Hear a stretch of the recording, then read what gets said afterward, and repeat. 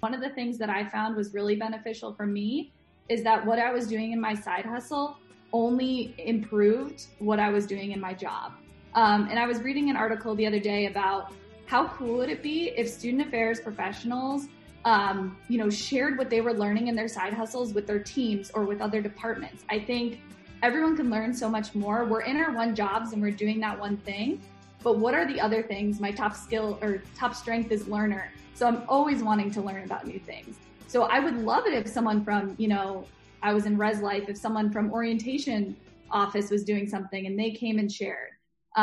So things like that of taking it as, yes, it is something that's not your job that you're doing on the side, but it really could impact your job in such a positive way.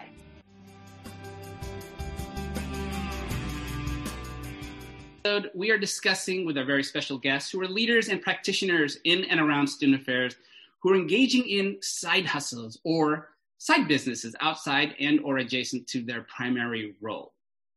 Student Affairs Now is the premier podcast and learning community for thousands of us who work in, alongside, or adjacent to the field of higher education and student affairs. We release episodes every week on Wednesdays, and you can find details about this episode or browse our archives at studentaffairsnow.com.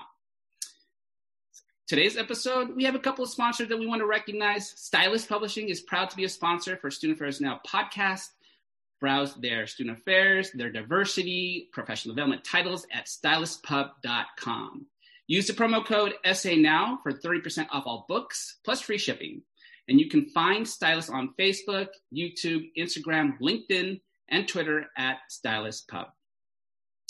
This episode is also sponsored by Anthology. Transform your student experience in advanced co-curricular learning with Anthology Engage. With this technology platform, you are able to easily manage student organizations, efficiently plan events, and truly understand student involvement to continuously improve your engagement efforts at your institution. Learn more by visiting anthology.com/engage. As I mentioned, I'm your host, Glenn DeGuzman. I'm the Associate Dean of Students and Director of Residential Life at the University of California, Berkeley. I use the he series of my pronouns, and I'm hosting this conversation, again, from my home in Livermore, California, which is the ancestral home of the Ohlone peoples. So let's meet our cool panelists for today.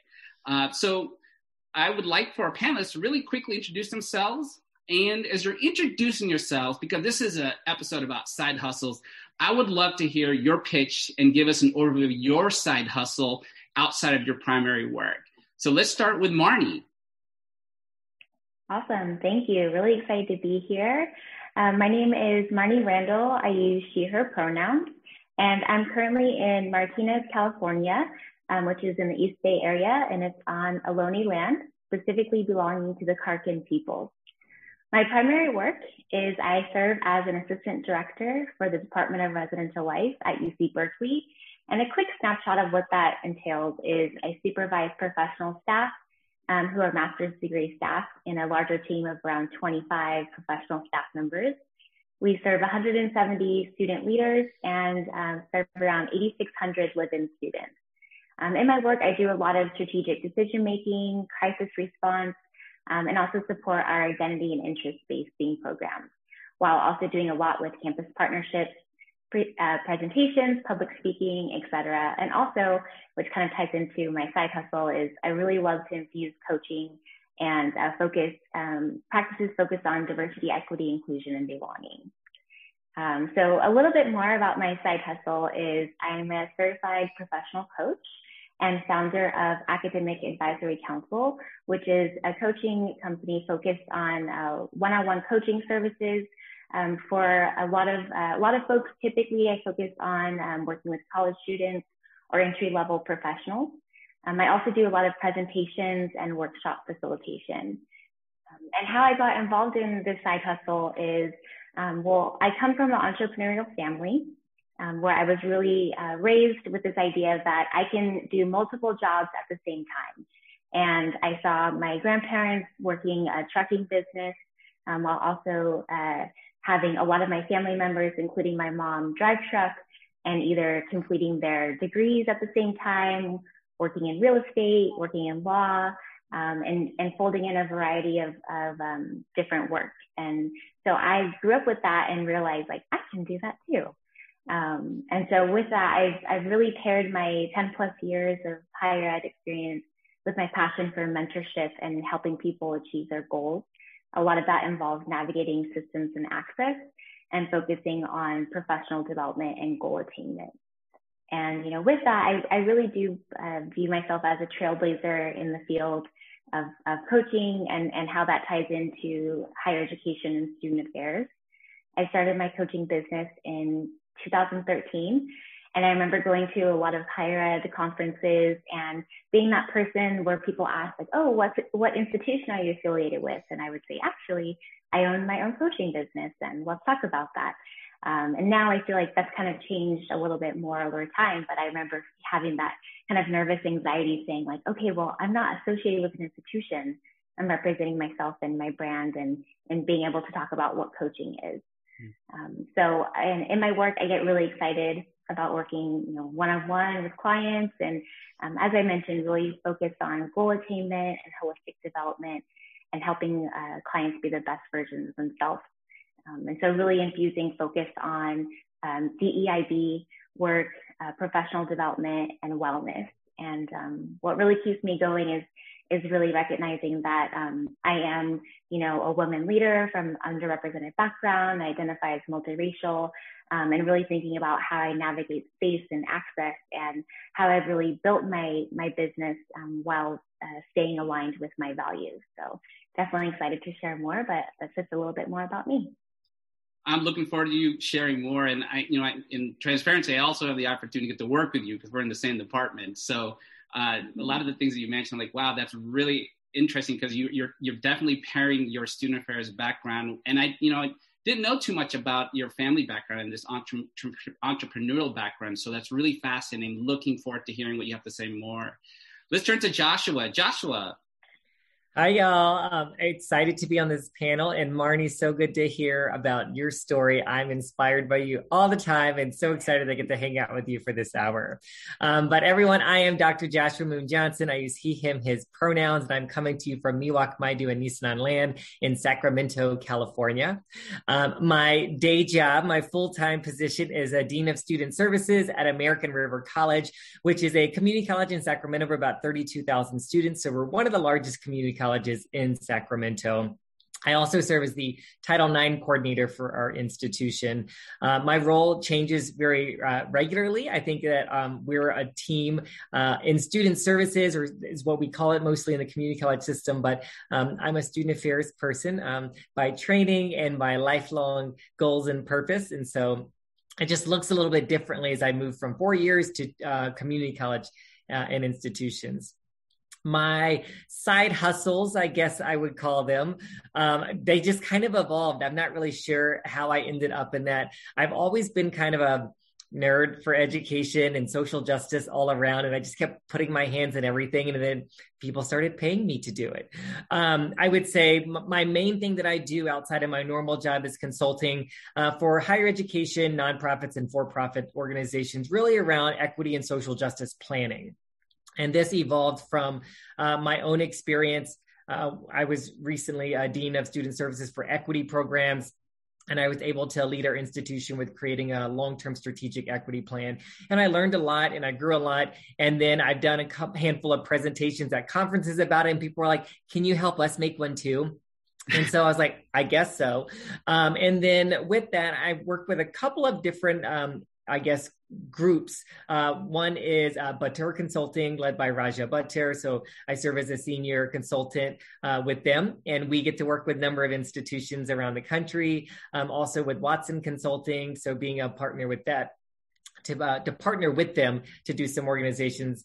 And then one of my colleagues, Dr. Emily Prieto, and I were regularly asked to do consulting. And so we created our own consulting firm, an LLC called PMJ Consulting. And so we mostly work with higher education too.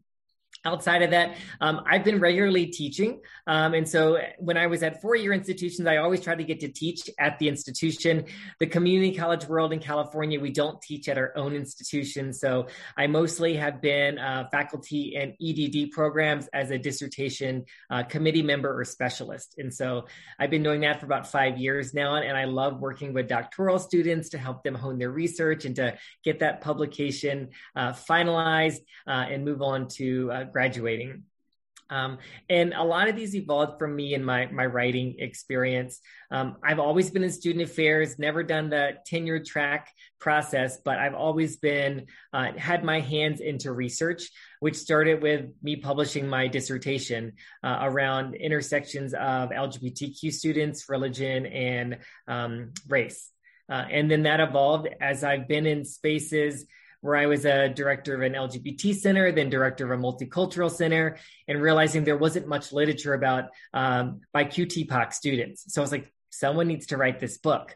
And that evolved. And then my book that's about to come out is Queer and Trans Advocacy in the Community College with Stylus Publishing. And that one really evolved because I helped start one of the first LGBT centers in the community college world.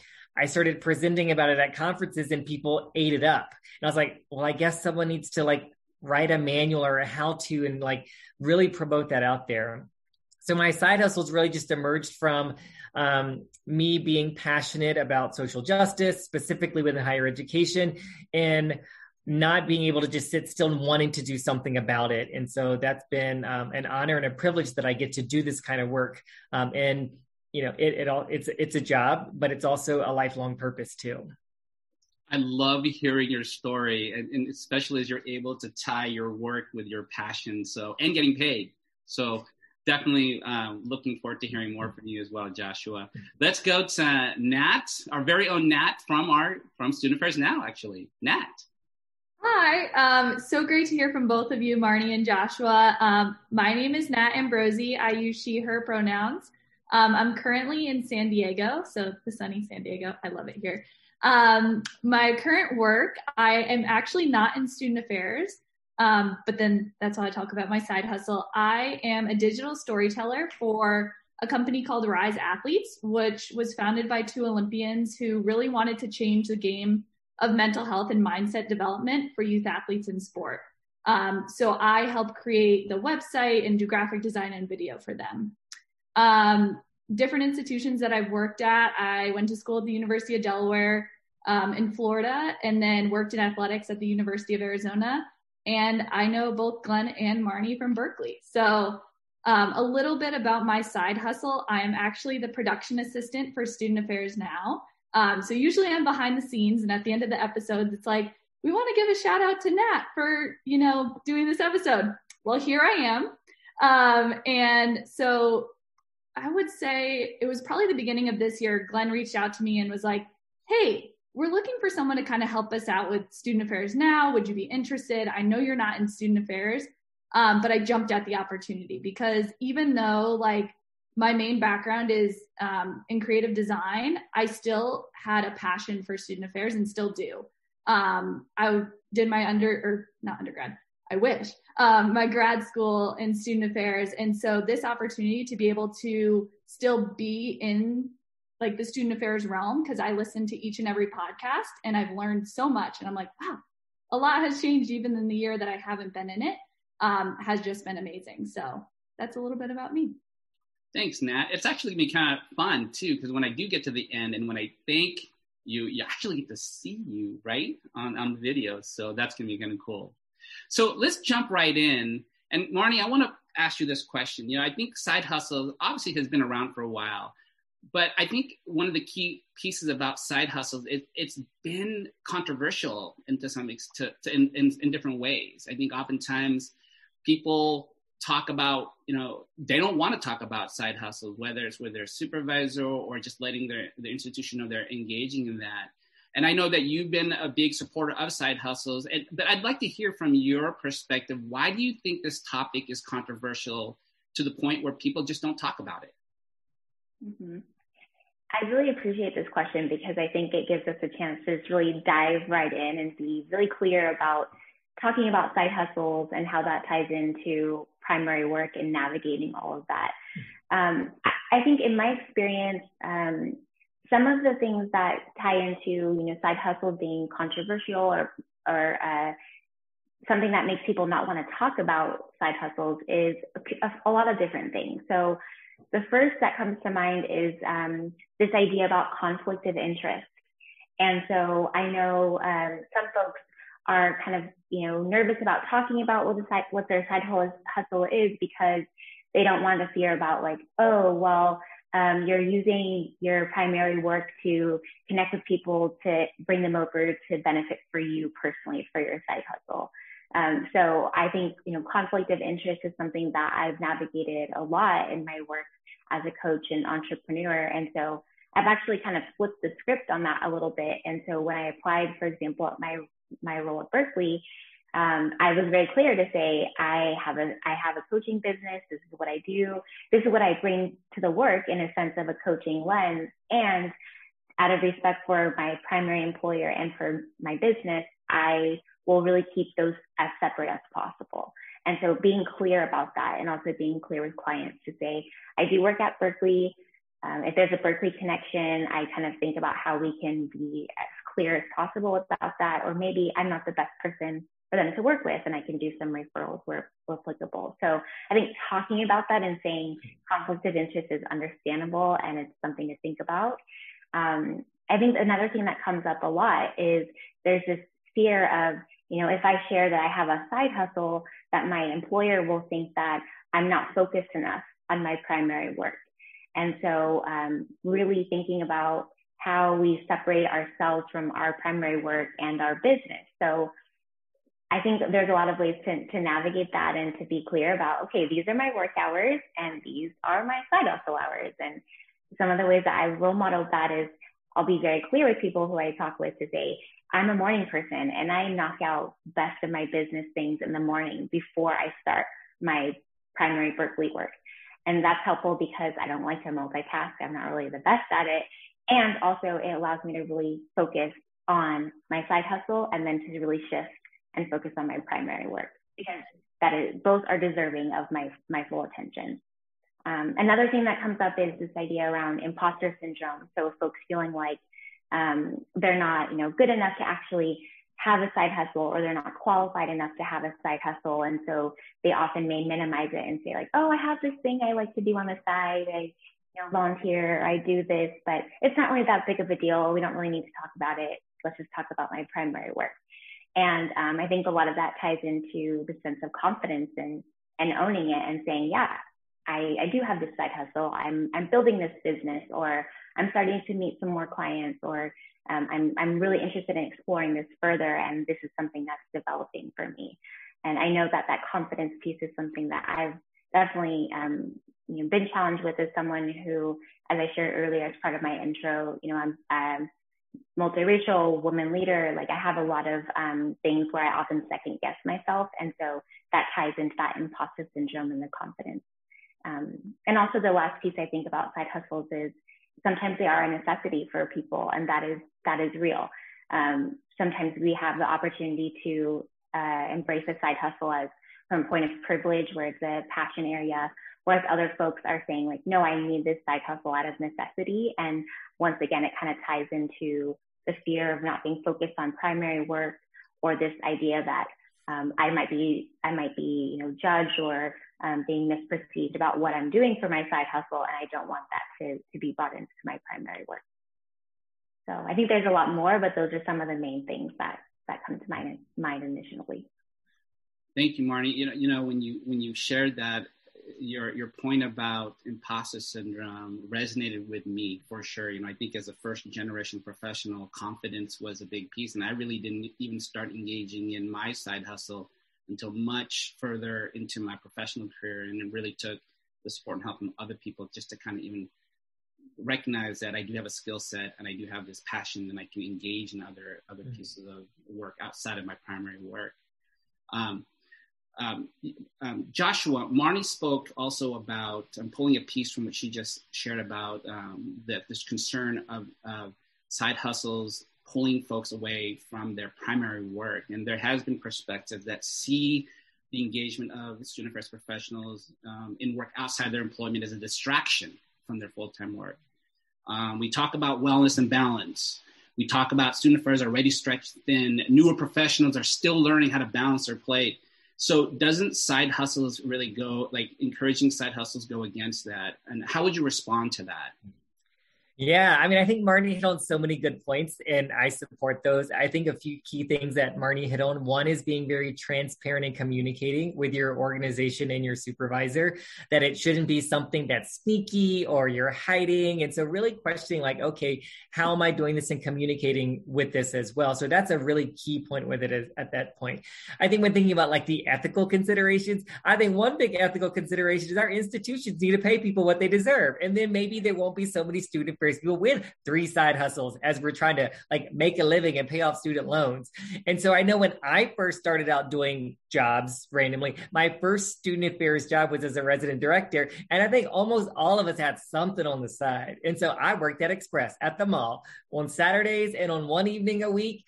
It was like, okay, I can do something else. And so, but many of my colleagues worked at coffee shops, were servers, all kinds of things. So I think that that's pretty normal for entry-level student affairs professionals because we know student affairs doesn't often pay what it should pay. And I think as my career has evolved, I don't have to do this for money anymore. I do it because I want our society and our institutions to be better places specifically for marginalized folks. And so if anybody were to tell me that me trying to do social justice advocacy and consulting for another institution, I would question their ethics. And so that's a key point with it too.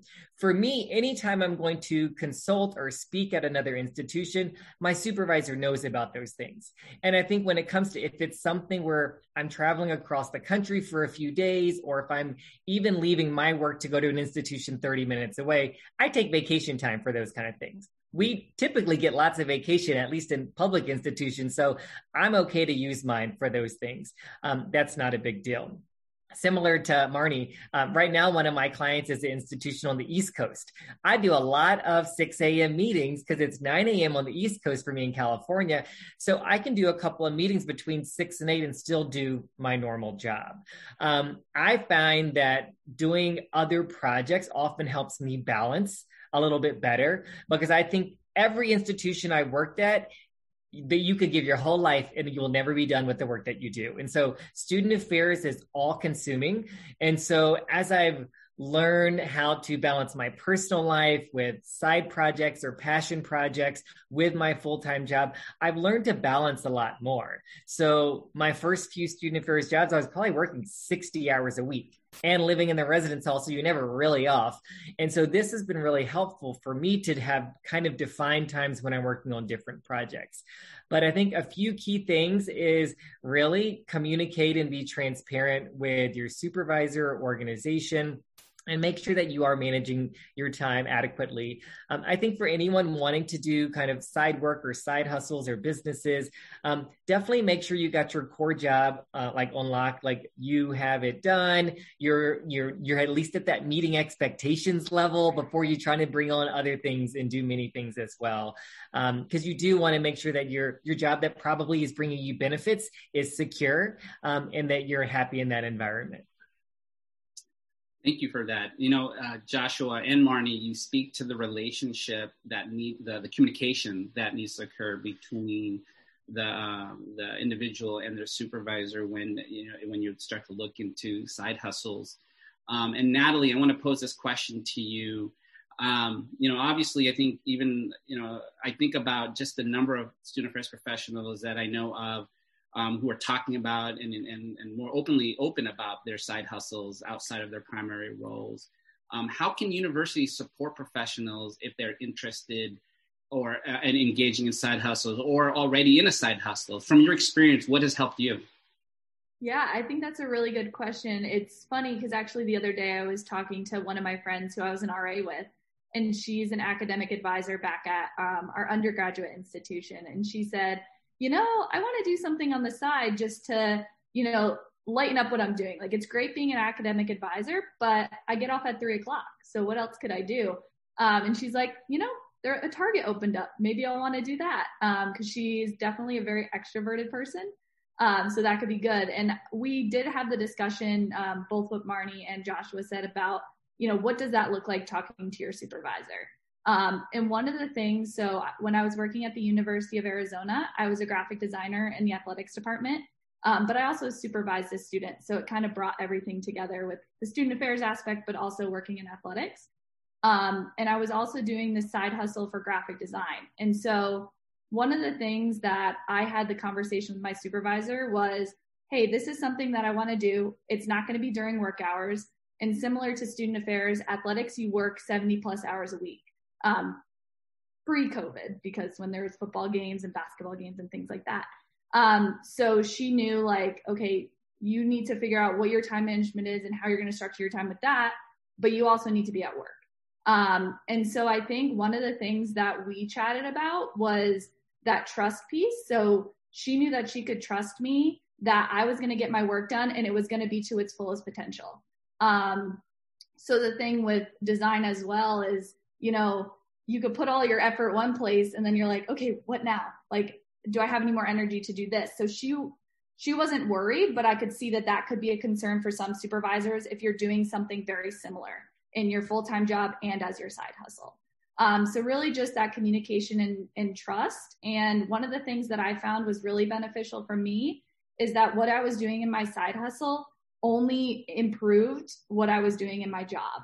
And I was reading an article the other day about how cool would it be if student affairs professionals, shared what they were learning in their side hustles with their teams or with other departments. I think everyone can learn so much more. We're in our one jobs and we're doing that one thing, but what are the other things? My top skill or top strength is learner. So I'm always wanting to learn about new things. So I would love it if someone from, I was in Res Life, if someone from orientation office was doing something and they came and shared.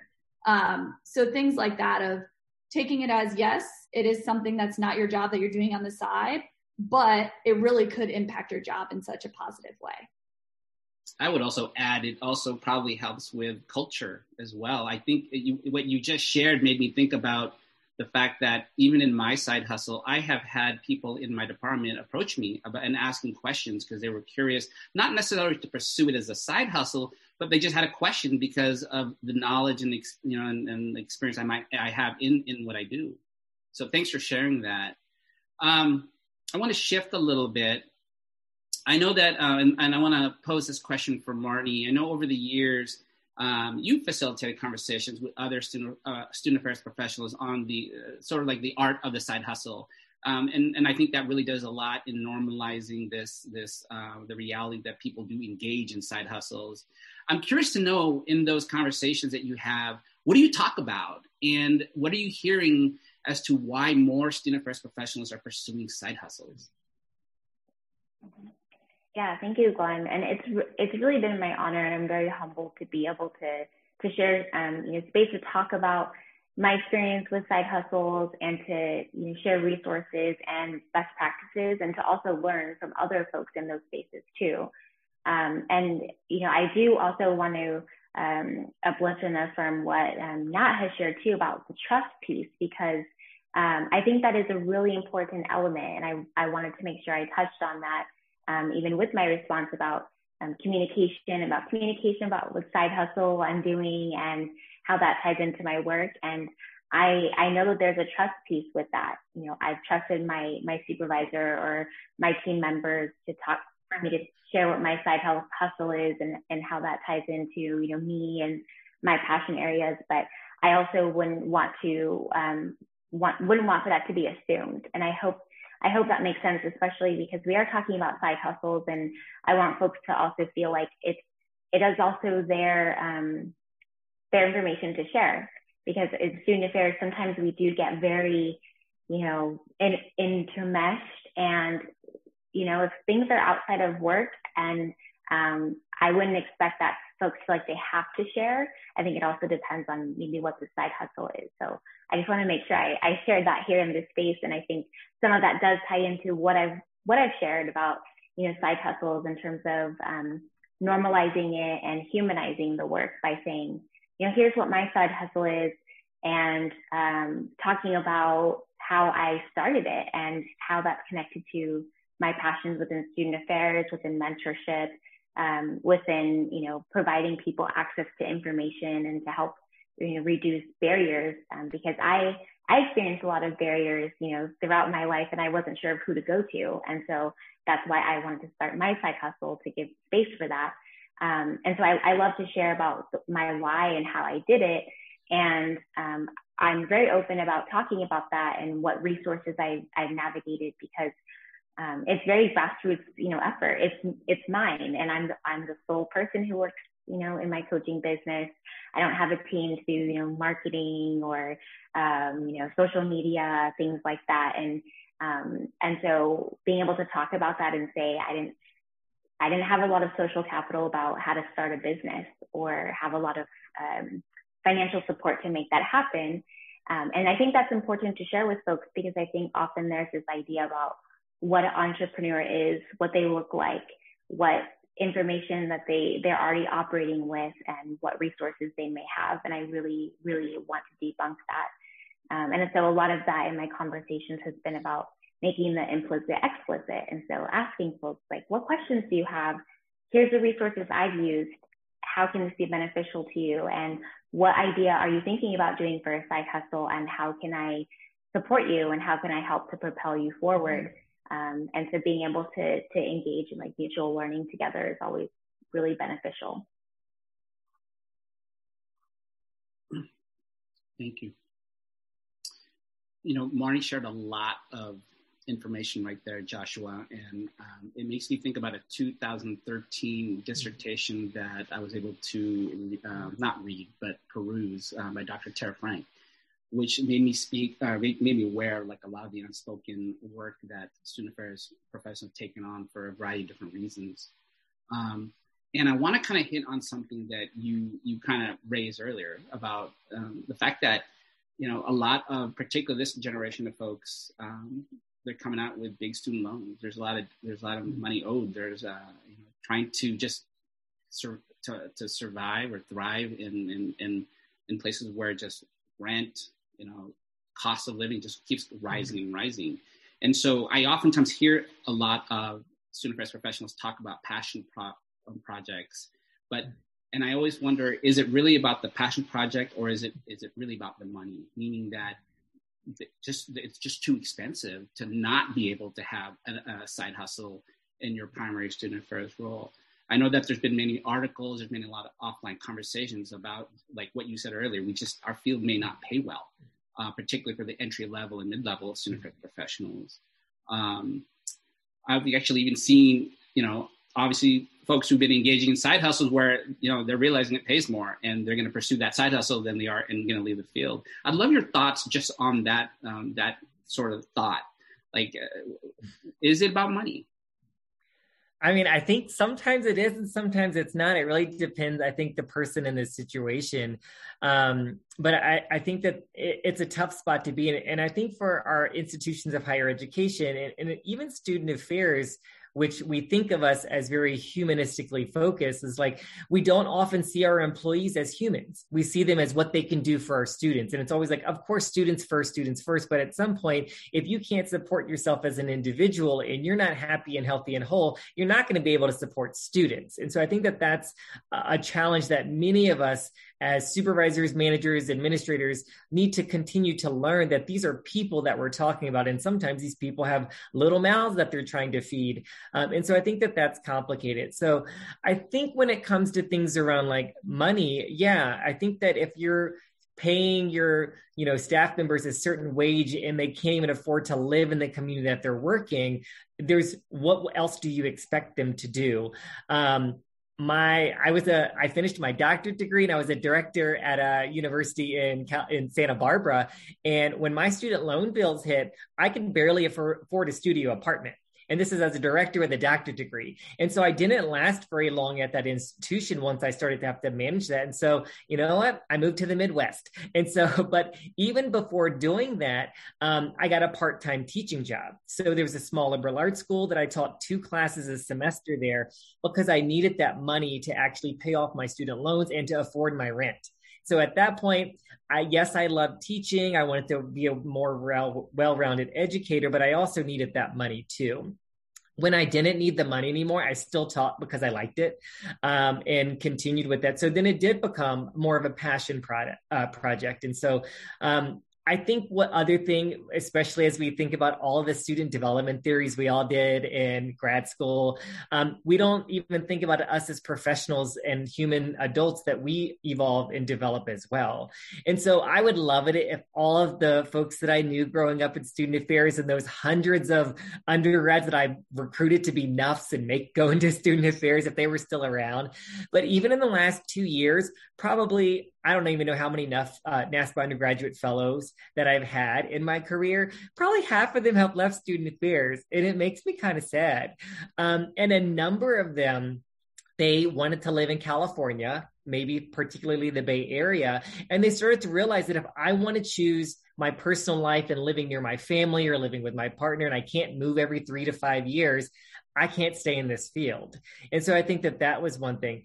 The other thing is, as humans, we evolve, and student affairs was wonderful and interesting when we were 23. Is it still interesting when we're 33? Is that really what drives us now? So I think that we have to be understanding that people are in different circumstances and people evolve and change within their own lives too. And it leads then to this, this next question that I have actually for all of you. I'd love to hear each of you kind of share your thoughts on this, and it's tied to the lessons that you would want to give others who are thinking about or want to begin their side hustle. I think you've all kind of sort of mentioned pieces throughout this conversation thus far, and I'm hoping we can encapsulate some of that into this. But if you can share 1 to 2 lessons that you would you'd want to give and share with others. And let's go with Joshua. I'll jump in. I think that it's something, if you're interested in, do it. And I would say one of the key things too is develop your area of expertise. If you're doing it because you want this to be long-term, make sure you spend the time developing that skill set. So before I ever tried to ask someone to come pay me to speak on their campus, I probably did 50 different presentations at NASPA, Akuhawai, ACPA. I was presenting all over the place on what I was researching, best practices. And then people would come to my presentation like, hey, I really like that. Can you come do a professional development for my institution? I was like, oh, wow, wait, someone's going to pay me to do this.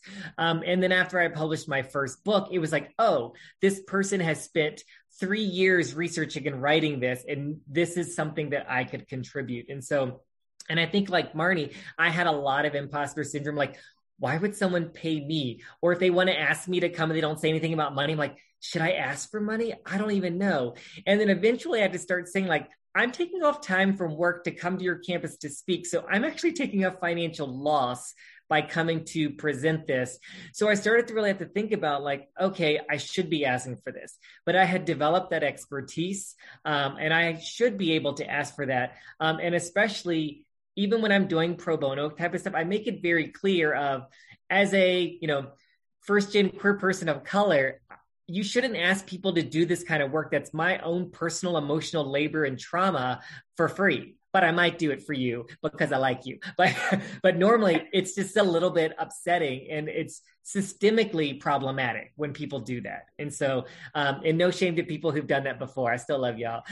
And then I think the second thing that I would really say too is it doesn't start quickly. It's not like maybe some of you, but it wasn't like, oh, I'm going to start this side hustle, and then all of a sudden you're booked full time.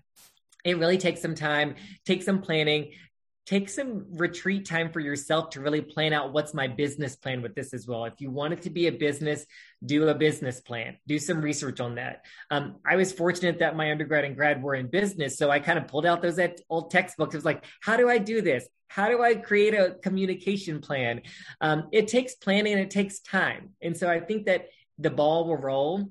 It'll get busier. And then before you know it, like you don't even have to do much marketing because word of mouth and your reputation will just kind of carry you to many opportunities. Josh, I want to quickly add, I love what you just shared in particular, because I think that, our field in general doesn't have a lot of money. So if we're going to spend money on someone to come in to do, let's say, if we were to bring you in, we want to make sure that you have spent time on your craft and you have the expertise. And so I think that even exposure, you're right. I've seen folks like, wow, that was just wonderful. I want that person to come to my campus and to talk about X or Y or Z. So I really like how you kind of approach your work in that. Nat, I'd like to hear from you. Lessons. Yeah. So I think one of the first things I want to touch on is a little bit, and I think Marney had said this, but of like, what side hustle do I pick if I want to do something like this? And I've had colleagues in the past say like, oh, it's so great. Like, you're a graphic designer. So even in working in student affairs, when I was at Berkeley, for instance, I did graphic design as well as part of my role. And the one thing that I like to give advice to people is like, everyone has that thing that they're really good at, and it might not be a specific skill like design or consulting or coaching, but there is something that you do that's better than anyone else. And so just having that confidence in yourself, and similar to what Joshua was saying, reach out to people. So how I got involved in my current job at Rise, I Instagram messaged them. So I'm a little younger, but I Instagram DM'd them and said, hey, I really love what you're doing. This is something that I find like a passion in, mental health and mindset. I'd love to volunteer my time. So I started off with a few hours a week, and then kind of it grew from there. And so really just put yourself out there, reach out. The second piece I want to focus on is the work-life balance.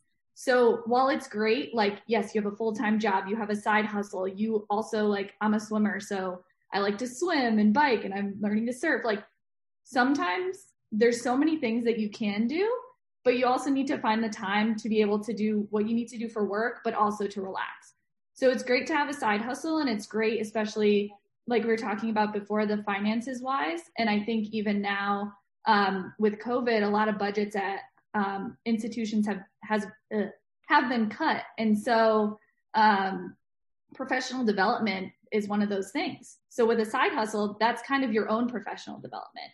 And so just realizing like, how can I structure my time, but also give time to myself? And for me, I don't have a family, like I don't have kids. Well, I have a family, but I don't have kids. I don't have pets. So I'm kind of on my own, and I get to structure my time. But if there's anything I could say to people with parents with kids is like, take that time to spend with your kids, because they're going to remember when you were there and not working all the time. So just a little bit about that. Note to self, I got to spend more time with my kids. Nat, I wanted to touch on what you just said too. And it's reminding me, especially since you're not in student affairs, your primary work is in another area. It's also reminding me, as we're talking about just side hustles, we talked about side hustles that are adjacent to or connected to our field, right? In the passion areas. But there's also a lot of student affairs professionals who are engaging in additional work that isn't even connected to higher ed. They might, I think Joshua mentioned it earlier, they can be in retail. They can be, I know a colleague who creates crafts and has sold it on Etsy. I think about people who do art and they commission and sell some of their art. There's just different things that people engage in, sort of like, to your point, Nat, pursuing talent and pursuing passion. So thanks for that. And if I could add something really quick. So for those, if you're listening and you're not in student affairs like me, there's still plenty of ways that if you still have that little piece of fire in you that says like, I really like student affairs, but I'm doing this other thing, there's ways for you to get involved. Reach back out to the mentors that you had, to your old supervisors. If you're a hall director, reach out to your RA. Like, maybe they're doing something in student affairs. So there's definitely ways to also get connected kind of the opposite way. Well said. Marney, what are some of the lessons you would like to pass on? Yeah, well, Joshua and Nat, you all shared some huge gems already that I was kind of thinking about as well. So awesome gems for sure. I think some of the things that come to mind is, I've talked about this a little bit already, but when it comes to the side hustle, really recognize your value, and that imposter syndrome is so real, and it creeps up, and it may continue to creep up. And with that, I really push myself to think about things from a business mindset. And so, Joshua, that's awesome to know that you had a business background, because I didn't. And so I had to learn all these things, but also had to change my brain a little bit in terms of, thinking about, okay, if someone is approaching me with a problem and I have a solution as part of my business, that's part of my business model. And so not giving away services for free. And that's hard in a field like student affairs or other helping professions, because I want to help people. And it doesn't feel always very like natural to say, sure, I can help you for this fee. But I also had to remind myself, for example, I have a really good friend of mine who owns a restaurant, and, that's a tangible good. So folks walk in, they order, they pay, they get their food. And so similar for coaching, if I'm giving coaching services to someone, there's a cost associated with that. And also, I do a lot of pro bono work. And Joshua, I love how you said this, because I do the same, where I say, I would love to help you out. Let's talk about this. And also, how can I support you and think about what folks can contribute. And at the same time, having a really direct conversation to say, this is something I typically do as part of a service.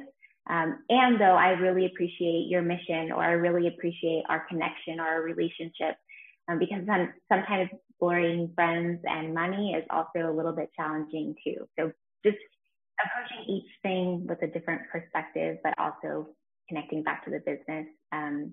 And then the other thing is just having, intentionality of the side hustle. And I know we've talked about this already, but folks might be really passionate about something or really great at something, and that's awesome. And if you try it as a side hustle and it takes some time, as Joshua said, and also if you try it and it's not really sticking for you, that's okay too. You can always try something else and bring that still with you. And I think we kind of talked about this already, but there are quite a few reasons why people do side hustles, and I think I want us to make sure we kind of talk about that specifically, but a little bit more maybe end with that about the intentionality is it can be around passion or interest, or as I mentioned, it might be for necessity, for financial means, or just, I think Nat talked about this around like fulfillment outside of primary work, and or just connection to future opportunities. And so if you want to learn about a different field or a different office or profession, it might be great to say, hey, let me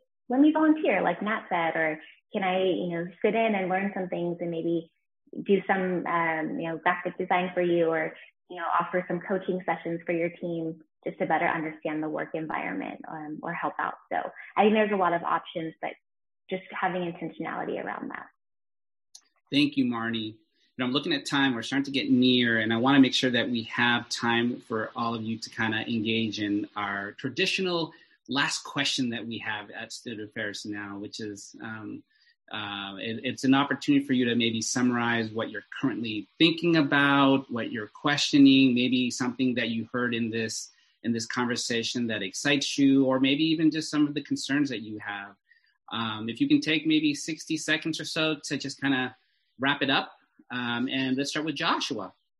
Yeah, as I think about the type of consulting speaking that I do, mostly within higher education around equity, inclusion, social justice, it's becoming much more requested around kind of social justice, equity types of thing, because our institutions are pretty hostile climates to folks who are on the ground doing their work as full-time jobs. The number of friends who I had in senior level DEI jobs who left higher education because of the hostility and the lack of support and the tokenism, all of those things. So now many institutions are wanting to bring in outsiders because no one will stay at those institutions. So I think that with that, yes, I love to go be able to support people and to consult. But I think we also need to think about the folks who are at those institutions doing those work. How do we support them and retain them and develop them as well? If the only people, specifically, let's say like BIPOC folks or queer and trans folks or women of color, like the only folks you can get to come is that you pay to come to your campus for 2 to 4 days, that's kind of problematic too. So I think that that's kind of where I still have a lot of thoughts and questions when I come in as an outsider to do DEI consulting work or speaking, and then I get to leave. And I kind of love that about it too. But also I feel sad when I leave, and I know that the people that I've talked to are left in that environment that's often not the most positive environment too. Thanks for raising that. That's a good perspective. Nat. Yeah, so I think I've been thinking about this as I produce each podcast. So I listen through, I transcribe, do all of that.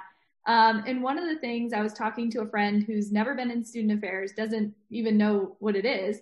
So I was explaining a little bit to her about what it is and talking about one of our most recent episodes. And she was like, why don't like more of the world talk about this? Like, I think it was the episode on policing and campus. And I was like, oh, I'll share the episode. But really, like, how are we taking what we're talking about? Because I think it is so much more than just on a college campus. And how do we bring it to people who may not know what student affairs is, who may not have even went to college, and really just kind of expand our knowledge. So if you're out there too, I really highly encourage you to share this with people who may not be in the field, because I think we could really start a conversation that's larger than just institutions of higher ed.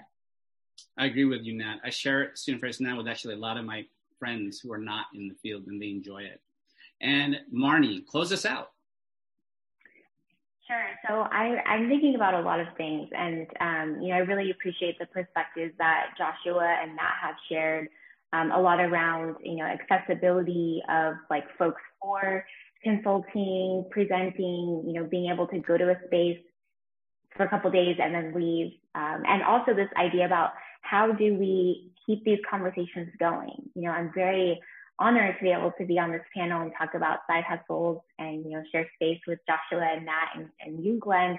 And also I'm asking myself, okay, well, what's next? Like, how can we, actively engage with this information differently to contribute to not only the profession, but to other aspects of education and beyond? Because, deep down, I do believe that, we are all learners, and I know I'm never done learning and growing, and that ripples, to myself internally and externally to the people that I engage with. So how can we bring up this mindset of continuing to be learners and to engage in this information, whether it's about side hustles or all the other awesome things that student affairs now is doing, because there's a lot of energy and a lot of intelligence and a lot of skills in our virtual Zoom room right now and beyond. So looking forward to future opportunities to just collaborate and to share our knowledge and learn together. Thank you, Marney. And with that, we've reached our time. And I want to thank Nat, Marney, and Joshua for being my guests today on this episode on Side Hustles. I want to thank Marney for suggesting this topic. I thought this was a really great piece. And then also for introducing Joshua to me. I think that this conversation has just been amazing. And I think, and obviously this is the fun part. I get to show off to my fellow co-hosts. I get to thank Nat Ambrosey right here, who does all of this behind scenes works for these episodes, making sure they get ready for release. So, and again, I also want to thank our sponsors, Stylist Publishing and Anthology. These shows would not be possible without them. So thank you so much. And to our audience and listeners, thanks for joining us. If you're listening today and if you're not already receiving our weekly newsletter, please do that. Please visit our website at studentaffairsnow.com. Scroll to the bottom of the homepage, add your email to the MailChimp list. And while you're there, peruse it, check it out. Nat puts a lot of time and effort into organizing it along with Heather. So check out our archives. And I also just want to share that we hit a major milestone. We have over 10,000 downloads, and the number of subscribers just keeps on growing. And we know it is all because of our listeners and our audience out there. So please continue to share this. It makes this free for everyone. Again, I'm Glenn DeGuzman. Thanks for spending time with us and listening to our episode or watching. If you're going to be looking at a YouTube, I hope you really enjoyed this episode. I know I did. Wherever you are, go out and make it a good day. Bye, everyone.